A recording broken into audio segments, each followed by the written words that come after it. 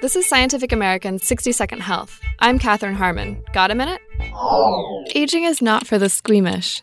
Skin sags, joints ache, and hearing might start to go.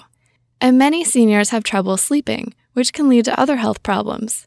Now research shows that a subtle consequence of aging may be responsible for the insomnia. The eye's lenses turn yellow.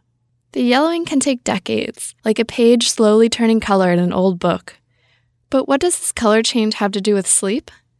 The yellowed lens allows less blue light into the retina, and those wavelengths of light play a key role in regulating our circadian rhythm and sleep schedule. The new study looked at 970 adults and found that those with the yellowest lenses also tended to report the most sleep disturbances. The findings are in the journal Sleep.